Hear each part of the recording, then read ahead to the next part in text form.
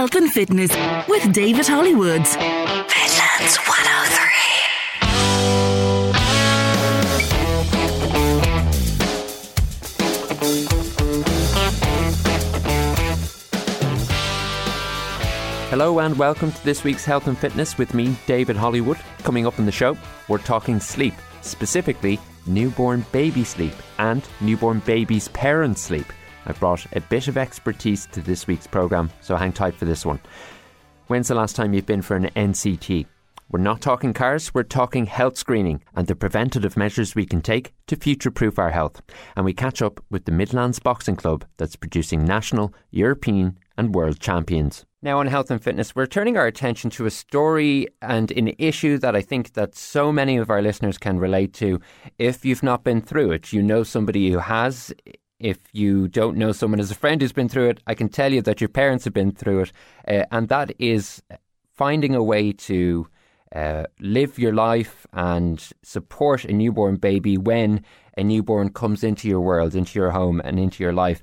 It can be a tumultuous experience, and one thing's for certain, it can leave 9/10 of us absolutely knocked for six in a lot of respects. So much of this is centred around the question of sleep, and there is so much focus on a baby getting sleep and the techniques behind it, what worked for your forebearers in your family, what worked for the people in the book, what worked for the people on television. Ultimately though, it's usually counselled that it's got to work for you as well. It's just harder done than said in that regard. But what about your own sleep? I think this is probably something that gets glossed over a lot, is managing the lack of sleep that we all will have when a newborn comes into the home. I'm very glad to introduce two people who will bring a degree of expertise on the issue.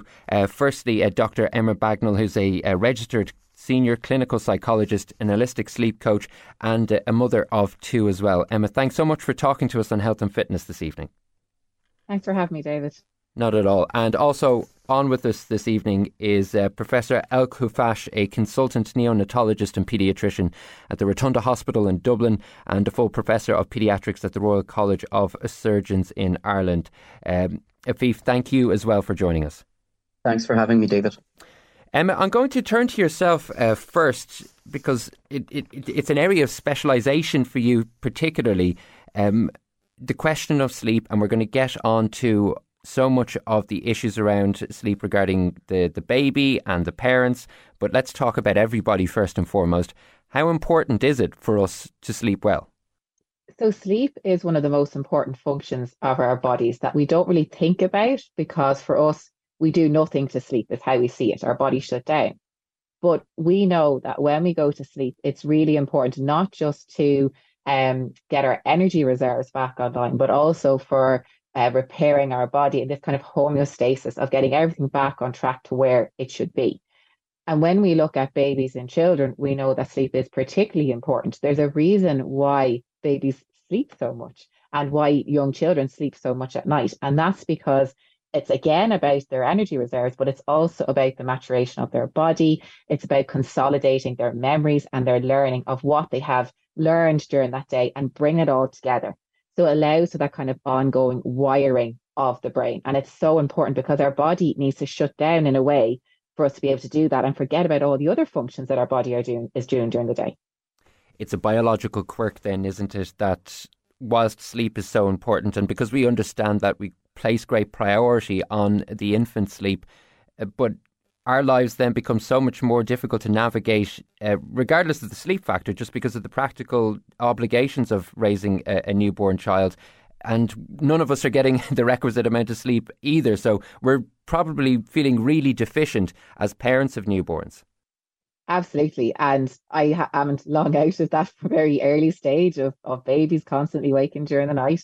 And I still am to some extent. And I think we can not realise just how much of an impact that has for you as a parent when you're sleep deprived, when even to have the energy to do things, to look after baby, to keep up relationships and friendships, to manage everything in the home. And then on top of that, manage the mental load of being a parent and all that goes with that. It's very, very hard to function at all if we don't sleep. Like, there's a reason why it's used as a tool of torture. Torture, I suppose, can be apt in some respects when it comes to the challenges that are involved. Afif, I'll just come to you on this one specifically. It is what we understand about sleep is so important, and the world is very much geared towards leveraging us emotionally to want to do the best for our children, and quite rightly in a lot of respects. But children, they don't follow the instructions of a book individually. They're bespoke individuals, and it probably helps to have our head around the fact that your child won't chime with your neighbour's child, your friend's child, or the ideal child in the how-to book. Yeah, you've hit the nail on the head there, David.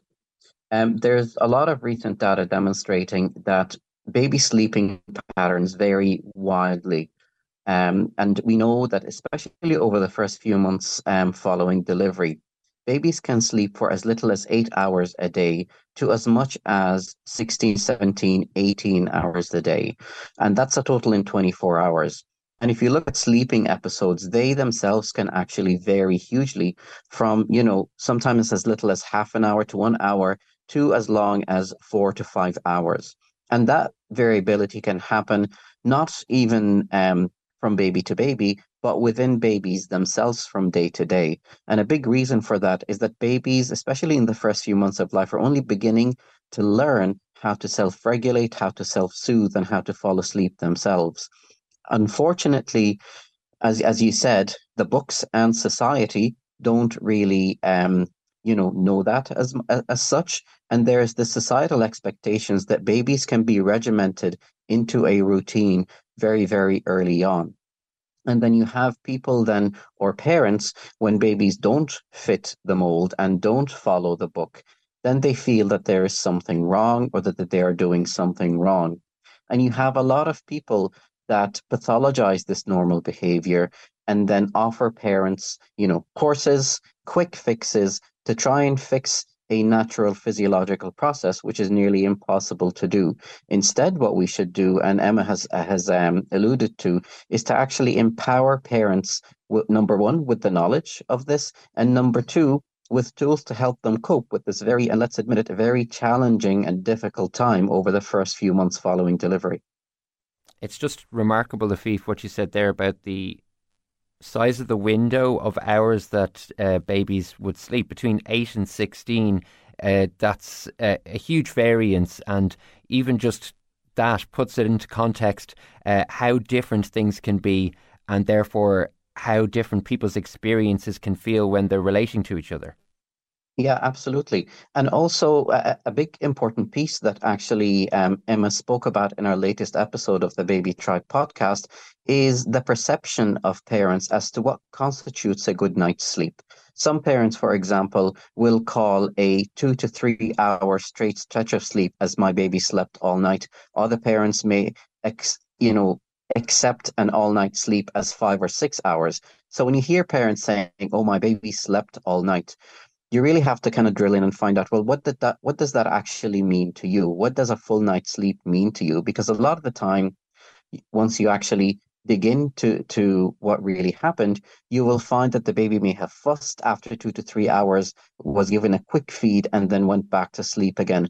Other parents may not be, into that, into that approach. And then if they don't respond to the baby's fussiness or staring, the baby may wake up and lose that sleep cycle, and then you're into another approach to try and institute another sleep cycle for the baby. And again, it varies from parent to parent. It varies from baby to baby. Even how you respond to a baby's sleep cycle can vary from family to family. There's a lot of bespoke factors, Emma, that Afif is talking about there. And I suppose by the sounds of it, whilst there's a place for the supportive, collective socialising we do as parents, there's also a need then to mindfully develop a bespoke approach for your child and for your family, particularly what works in your home for the family that you might have, be it 2 up, 2 down, a blended house, whatever it is. Everyone does have those differences that ultimately will inform people's pattern of rest and rising. Absolutely. And even to, I suppose, follow on from what Afifa said there about this wide range of how many hours a baby will sleep in a day or in a night. A lot of the books out there are prescriptive, and they'll say that your baby has to sleep X number of hours in a day. And we actually know now from the research that each baby and each child has their own unique needs when it comes to sleep. And they may need, say, 12 hours in 24 hours, or they may need 16 hours in 24 hours. But whatever their individual need is, that is the amount of sleep that they need across 24 hours. And you can't make them sleep more, despite what the literature or what people would put out there in social media. It doesn't match up what the literature is telling us. And, I like to think of it as a baby doesn't exist in a vacuum. They exist within a family, within a home, within varying levels of support. And, families look very different. You could have single parents, you could have parents where, one of them may be working away from home. And it's not always realistic to take these prescriptive approaches that say you need to, go into the room and put your baby down and then go in and out every time they cry. There could be other children at home to look after and to navigate all of that. Parents have their own responsibilities and things that they need to do. And also the biggest thing is that there seems this focus on forcing babies to become independent before they're ready to, because we know that getting our babies to sleep, it is hard work. It's very normal for them to wake, but it is hard, and that's okay. But it's always portrayed as being a really negative thing when babies don't sleep, even though it's normal. And the solution that seems to be put out there is to remove the parent as much as possible and make the child independent. And actually, we know from the research that the complete opposite is true. So the more responsive we are to our babies, the more that we are there to reassure them, comfort them, and soothe them to sleep. As they mature and as their sleep cycles mature, they develop this very positive experience around sleep and feeling safe, and they rely on us more as they get older. And that's kind of going against what that message is that's out there, that, if you keep going to your baby every time they cry, or if you co-sleep with them, or if you hold them to sleep, then you're creating this rod for your back and you're never going to be able to get away from it. It's kind of that fear mongering, like thinking 10 years ahead. And sometimes it's really important to say, okay, right now, what is the biggest difficulty for you? And what can we do to support you with that, rather than pathologizing the baby and saying that there's something wrong with their sleep? We just need to support parents around sleep.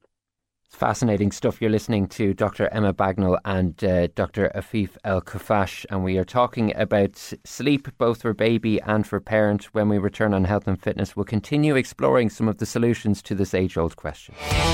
Health and Fitness with David Hollywoods. Midlands 103. You're very welcome back to the programme. I am joined by Dr. Afif El-Koufash and Dr. Emma Bagnall. We are talking about sleep for parents and for babies. And Emma, just before the break, you were talking to us about this dynamic, and I have an 8-year-old, so it's a while ago, but we did go through this. I came from a household where the idea was that you couldn't mollycoddle children, otherwise you'd be creating issues for yourself, and you described it exactly as that. And I learned before my own eyes personally that what you were discussing about actually works so much better, which is being a responsive parent and paying attention. It can kind of be mind-blowing to have these structures in your own mind blown away, but as time goes on, I suppose, like the way we advance, so many things come under the microscope, and you do have to try to be open-minded. Absolutely. And I think historically a more behavioural approach would have been taken to sleep, and there was this belief that, like you say, if we mollycoddle them, they'll always need us. So if we leave them to cry, they will become more resilient and they will learn to self-soothe. But in more recent years, we've really delved into that more, and we know that it's far more complex. And we know now that actually babies aren't born with the ability to self-soothe and regulate themselves. They cannot do that because their brain has not matured to allow them to do that. And that is something that happens as they grow. And most importantly, it's something that happens alongside the support of their primary caregiver or their parent or whoever's involved in their care. And when you really look at, I suppose, leaving babies to cry, the tricky part was that for some parents, they would leave their baby to cry and eventually their baby would sleep. But now when we delve into that more, we know that what has happened there is not actually that the baby has learned to self-soothe, What has happened is usually one of two things, that either they have learned that crying as a means of communicating their need in that moment is not serving its purpose because nobody is coming to give them that reassurance and comfort that they're looking for. So they stop doing it. It makes sense. You're not going to keep communicating in a way that's not working for you. And the other piece as well is that for a lot of babies, they actually start to shut down because physically they can only cry for so long and their energy reserves will run out and they will fall asleep. But for me as a holistic sleep coach, I would look at, well, what kind of quality of sleep are they going to have then? If you go into sleep in a distressed state, that's very different to going into sleep in a more relaxed state, which would be far more restorative. And remember, we want sleep to support the baby's development, to help the consolidation of their memories and what they're learning during the day. That's what we want. We don't want them just sleeping for survival so they can get ready to fight again when they wake up. That's not the purpose of sleep. It's about developing their relationship with sleep as well, because talk about creating a rod for your own back. If this child grows up with such a negative experience at such a formative time, there will be consequences. Absolutely. And I suppose often parents would say to me that, when they look back, it's only down the line they see that their child, not always, some children, they take to it and it's fine. But for some children, they might notice that they get a little bit worried if their parents ever have to leave them, or they might describe them as maybe a child who tend to be more anxious in different situations. But equally, again, this is the whole thing why we need to take a bespoke approach with some children. They do manage fine, and that's just down to their temperament, it's down to their personality. It's not just that the one size approach will fit all. But certainly from my perspective as a holistic sleep coach, and definitely also as a psychologist, I would err on the side of support and respond, reassure and meet their needs, and it will make them more independent as they grow. Afif, as you listen to Emma there speaking about that dynamic specifically, in your work as a paediatrician at the Rotunda Hospital, you must come across a great deal of mothers, and there's probably this pervasive and apparent massive ownership of responsibility. People want to do best by their child. I can imagine that this kind of messaging, if we could get it across to everybody, it would be really effective in maybe deleveraging the pressure and the stress around the idea of sleep and supporting your child. Absolutely. And my experience is that once you actually explain what we have been talking about to parents, you get a sense that they feel liberated, that they feel relieved, that there is no pressure now to actually impose a regimen on their baby early on. You often hear mothers, being told that, you need to put your baby down. You're spoiling your baby. You can't breastfeed your baby to sleep. Or why don't you give your baby a bottle at night because they'll end up sleeping better. And when you debunk all of these myths, you actually feel the sense of relief on the mothers, because their instinct is to actually be responsive to their baby's needs and keep the baby close to them and cuddle their babies and provide a reassuring and comforting environment for them to sleep. And once you actually explain that, most of the parents that I come across don't want to impose, a routine on their babies. They feel that they have to because society expects them to. And a big part, the onus is on us then to actually try and debunk all of those myths, to empower the parents with that knowledge that they are doing the right thing by being responsive. On the ground, Afif, how effectively are we debunking these particular myths? Just how much work needs to be done to further that message? We have a huge way to go still. The problem is that most parents and most families now, and in fact people in general, obtain their knowledge and information from social media. Very few people end up referring to websites, references, reading. People don't read anymore. And that's not a criticism. That's just the reality. I'm including myself in that. And people consume a lot of their information and knowledge from social media. And there still is a huge presence of misinformation on a lot of those platforms. And I think a lot of it comes from, sometimes, self-prescribed experts or people that are trying to sell you a quick fix product to try and help improve a normal physiological process and whatnot. And unfortunately, up until recently, a lot of healthcare providers are shying away from being present on social media to try and debunk these issues. They don't want to put themselves out there because there could be a lot of criticism. But I think the onus is on us to have a social media presence to try and spread evidence-based information to parents, to try and empower them with that knowledge.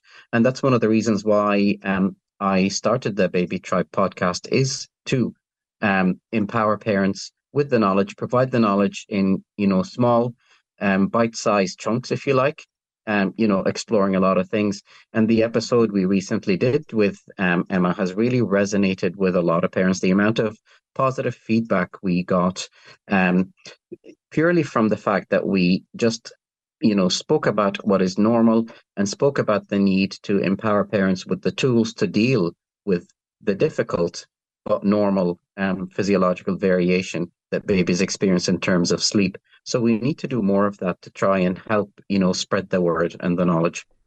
Yeah, I think you're dead right. And if it weren't for that episode of the Baby Tribe podcast, our health and fitness listeners on Midlands 103 might not be hearing this conversation this evening. Emma, we've been talking about the things we can do.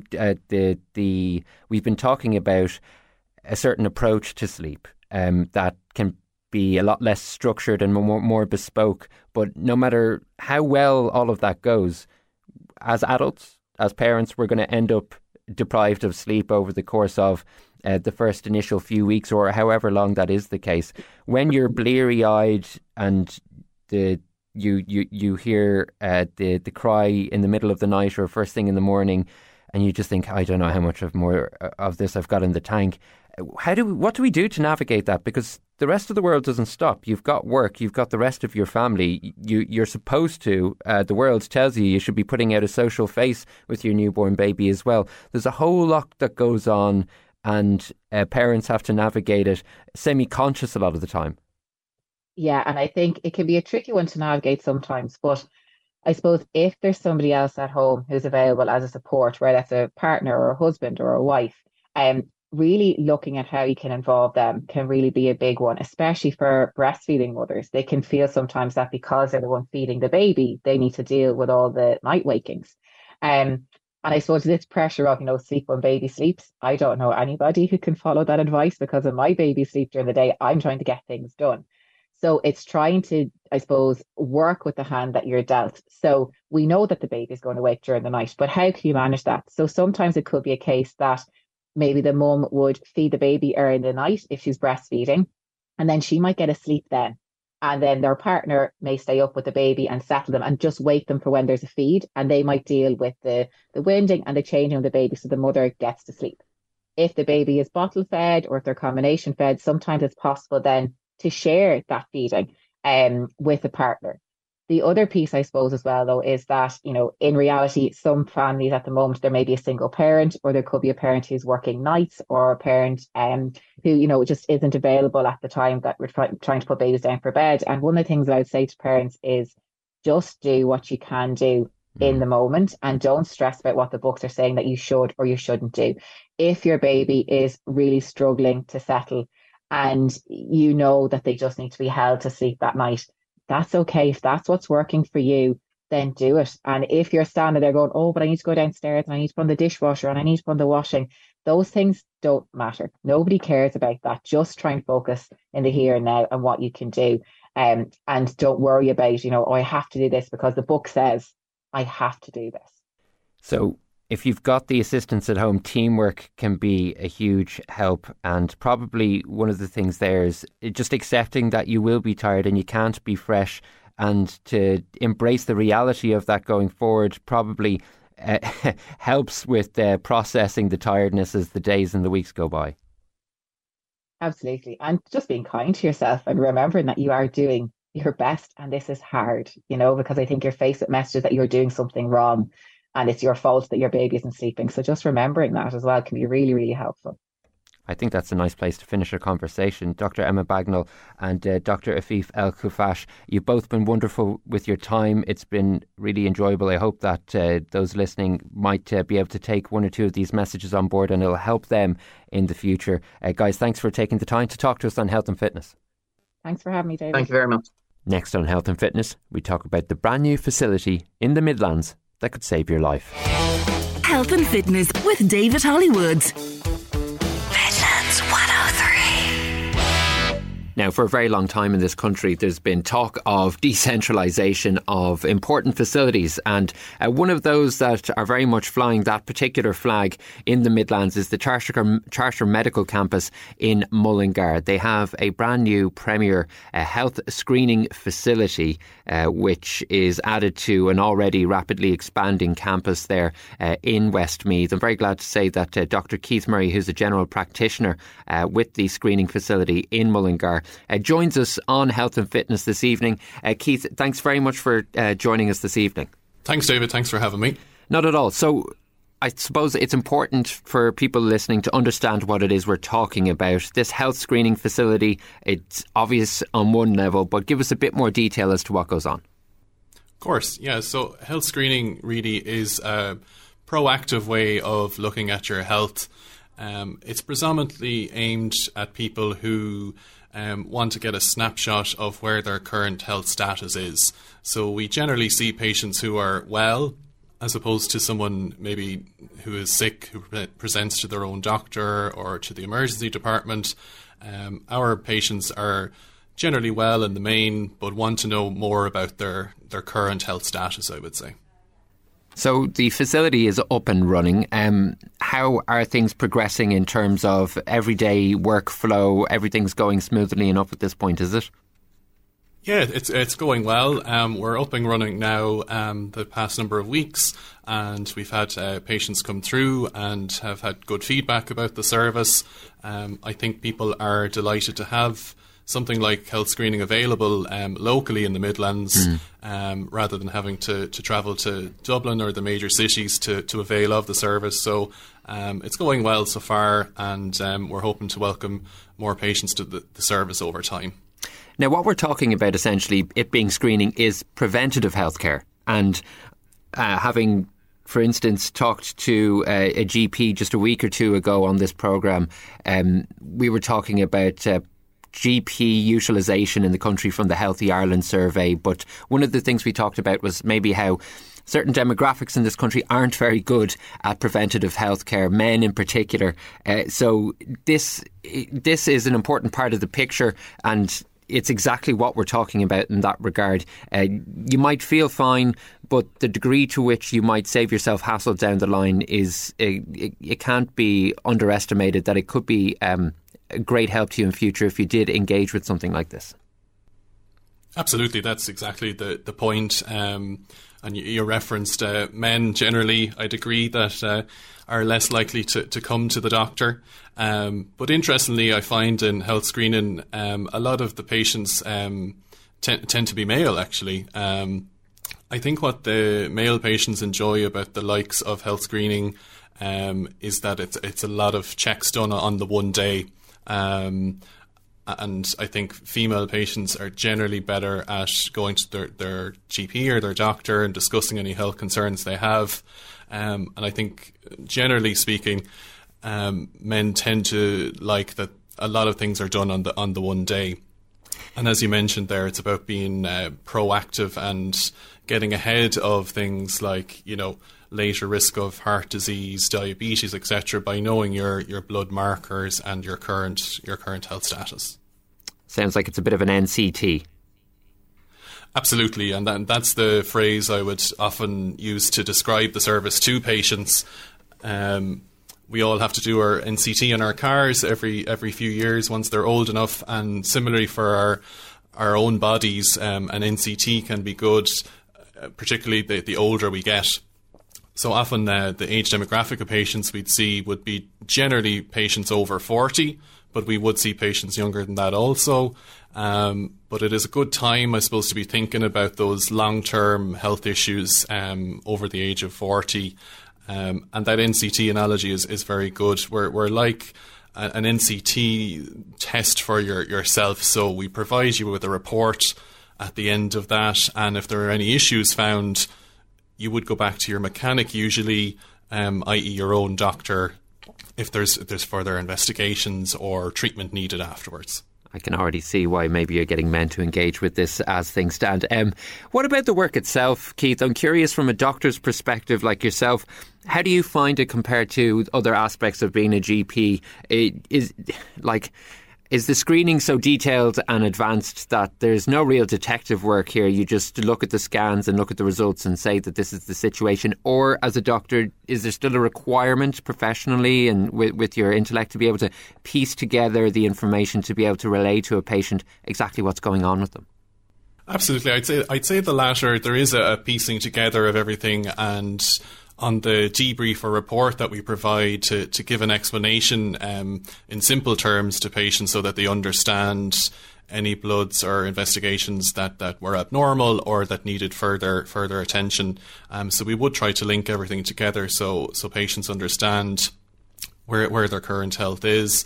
In terms of the work being different from other kind of clinic settings, I find the main difference really as a doctor is that I have more time to spend with patients and discuss their lifestyle, discuss what they can do to improve their health, which I understand most doctors would love that luxury to have to speak to patients for longer.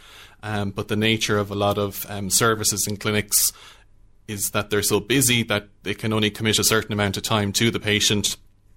But in our clinic, patients have up to an hour with the doctor to go through any results that we have on the day, and anything later, for example, their blood results will come later and be provided then on their report. You must find then patients are appreciative of having that time spent on them and being given that sense of reassurance that somebody who's got the knowledge and the information and the expertise is on hand to talk them through whatever it is they need to understand, and as you said, to maybe go back to their typical doctor with.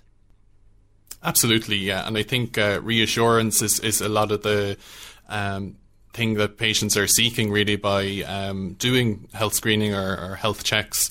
Sometimes it can be something very simple that they're worried about, and even a conversation with the doctor might be able to reassure them even without certain tests or investigations. So the chat and the time to spend with the doctor is probably as valuable as the actual tests and investigations that we do.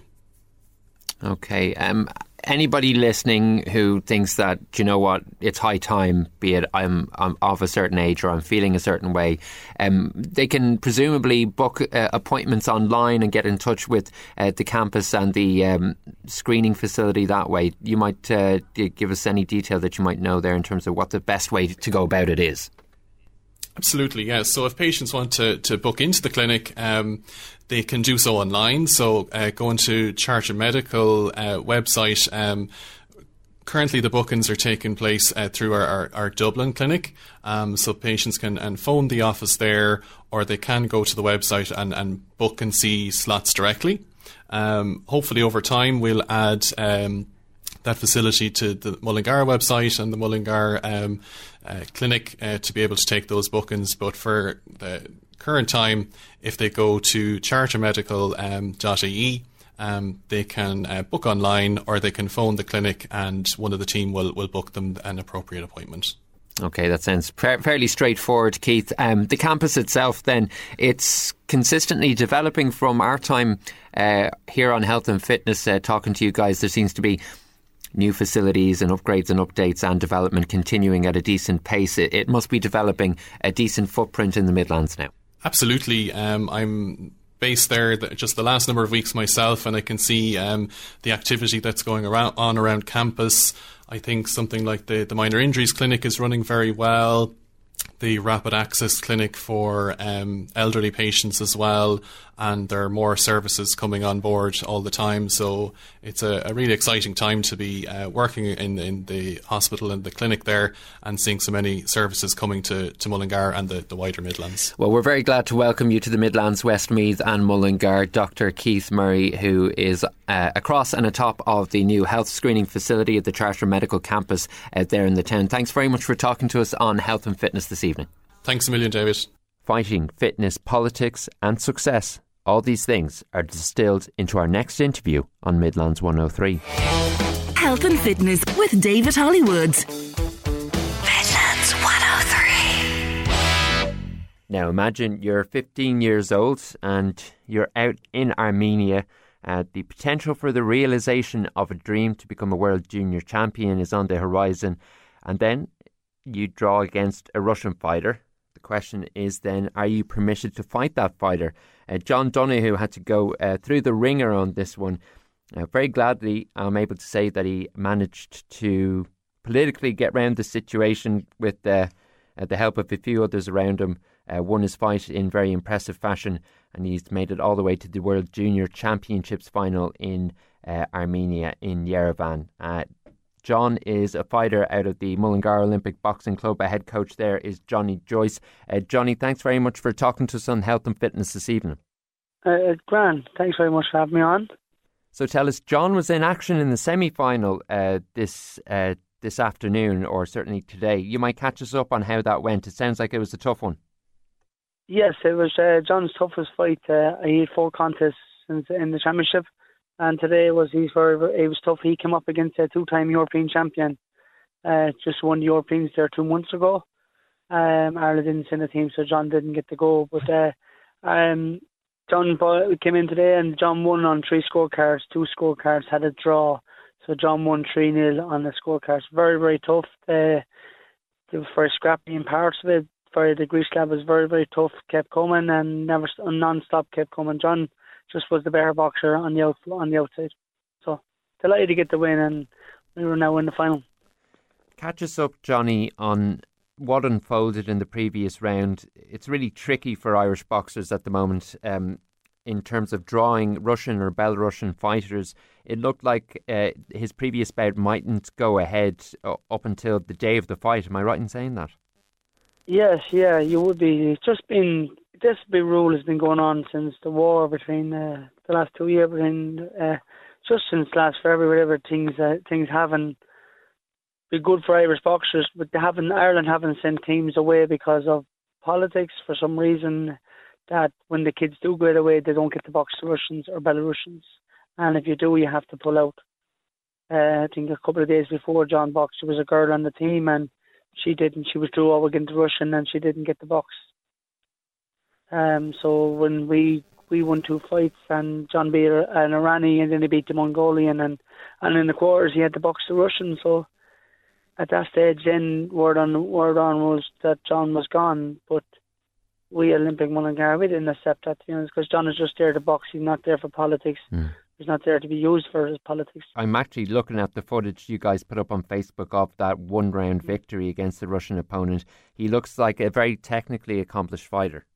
John is very, very technical. He can hit hard. He can fight on the inside. He had to fight today on the inside. He prefers to fight on the outside and dictate things there. But today he can do a bit of both. Like, he's very, very talented. He's also very, very heavy-handed. He can punch. And in terms of the final, then, what are your hopes that silver could become gold? Yeah, we fairly confident that John will get the gold. We've watched his opponent today, and we've watched John today, and we've watched John all week, and we know what John can do against certain opponents, and we'll be confident that he'll win. But after today, now he needs to rest and needs to recover and get back focused tomorrow and get in and perform for Sunday. What kind of mentality has he got? He must have something about him to be able to deal with the kind of up and down of the was he not going to fight, and then perform very well and then come through a tough fight today. What's his mentality like? Well, he's been brilliant. We put him through a lot of tests through the club. John be sparring lots of older guys, younger guys and bigger lads, and they put him through a lot of tests, you know what I mean? So he's well able to that. But like, when he was told he wasn't boxing against the Rush, he was fairly down, because I was constantly ringing him and texting him, and just making sure that he was okay and keeping his hopes up, saying, I'll do my best to get it overturned, John, I'll do my best. The club is doing their best, everyone's doing their best, and we just kind of kept him going, kept him trying to give him some sort of, but we just kind of, at the end, we kind of just gave up, and we got luck in the end that the Chris Andrews gave us the answers, and we got Sherry on the radio, so there's a bit of luck played a part at the end. And he, again, like he says, he was fairly down, and we thought it'd affect him against the Russian, but he fairly got in and did the damage in one round. Yet another really talented boxer to come from the Olympic Boxing Club in Mullingar. Johnny, what's your secret in there? Because be it the national championships, underage world stage tournaments, you guys keep on producing great fighters. We've massive. This year alone, we have a European champion, Louise Joyce, a European silver medalist who will be John's brother, Jason Donoghue, we have a senior elite champion, Jason Evan, just won it there a couple of weeks ago, and we 4 other kids that didn't get the chance to box in the Europeans, who won under Reigns, Patsy Joyce, Niamh Keogh, Ryan Jenkins, who all won medals previous in the Europeans. So it was just hard work, dedication, and each one of them is driving one another on, making sure that everyone keeps getting better. As success breeds success is the best way of probably saying it. We just keep getting better and keep building on each other. What if we have parents listening at home this evening and they're liking what they hear about the club and the gym? Obviously, you've got a great track record with young people. What should parents do if they want to get their child involved to bring them down to the club, I suppose? Of course, yeah. We have we love the kids coming in as beginners classes. I mean, we love them starting them off and actually having you as your own kids. I mean, we bring them through the ranks, and we have a beginners class on Monday and Wednesday where there's no contact on. It's a bit of fun, a bit of training, a bit of everything. So, it's a great sport. It's great for discipline. It's great for every dedication. It's just the kids, great meeting friends, great to get fit and everything else. But no, it's a great sport, and Olympic Mullingar we keep breeding this success each year, every time. So hopefully it can continue. I don't doubt that it will. What about for those who are looking to get fit? I know a lot of clubs are really focused on the kids and the youngsters. Do you provision for adults getting involved as well? There is, yeah. There's a couple of coaches in the club that do the adult class. I'm just the head coach of the kids, to be honest. Yeah. I just love training the kids, and that's my job. To be honest, I boxed in the Olympics myself, and I want to get one of those kids, or 2 or 3 of them, whatever, back to the Olympic Games and change their life, make them dreams come true. That's what drives you, is it that you know what the feeling is to go to the very top, and you want to bring some of those with you? Yeah, that's what drives me every day in the club, and every year, no matter what much success we get. Like, we'll celebrate John's success when he comes back. He's got his bit of gold, but fairly after a week or 2, we will move to the next boxer and we will go to the next tournament. And for me, it's all about the Olympic Games and getting 1 kid, 2 kids, 3 kids, whatever many. I want to go back to the Olympic Games. Like, I left the medal behind, just left it behind, and I lost an account back 11 all. I was 11 seconds away from getting that medal. But look, it's here and there now. I want someone to go back and get that medal. Maybe after that we'll lose some sort of drive and hunger for it after that. But I doubt it, to be honest. I love the sport.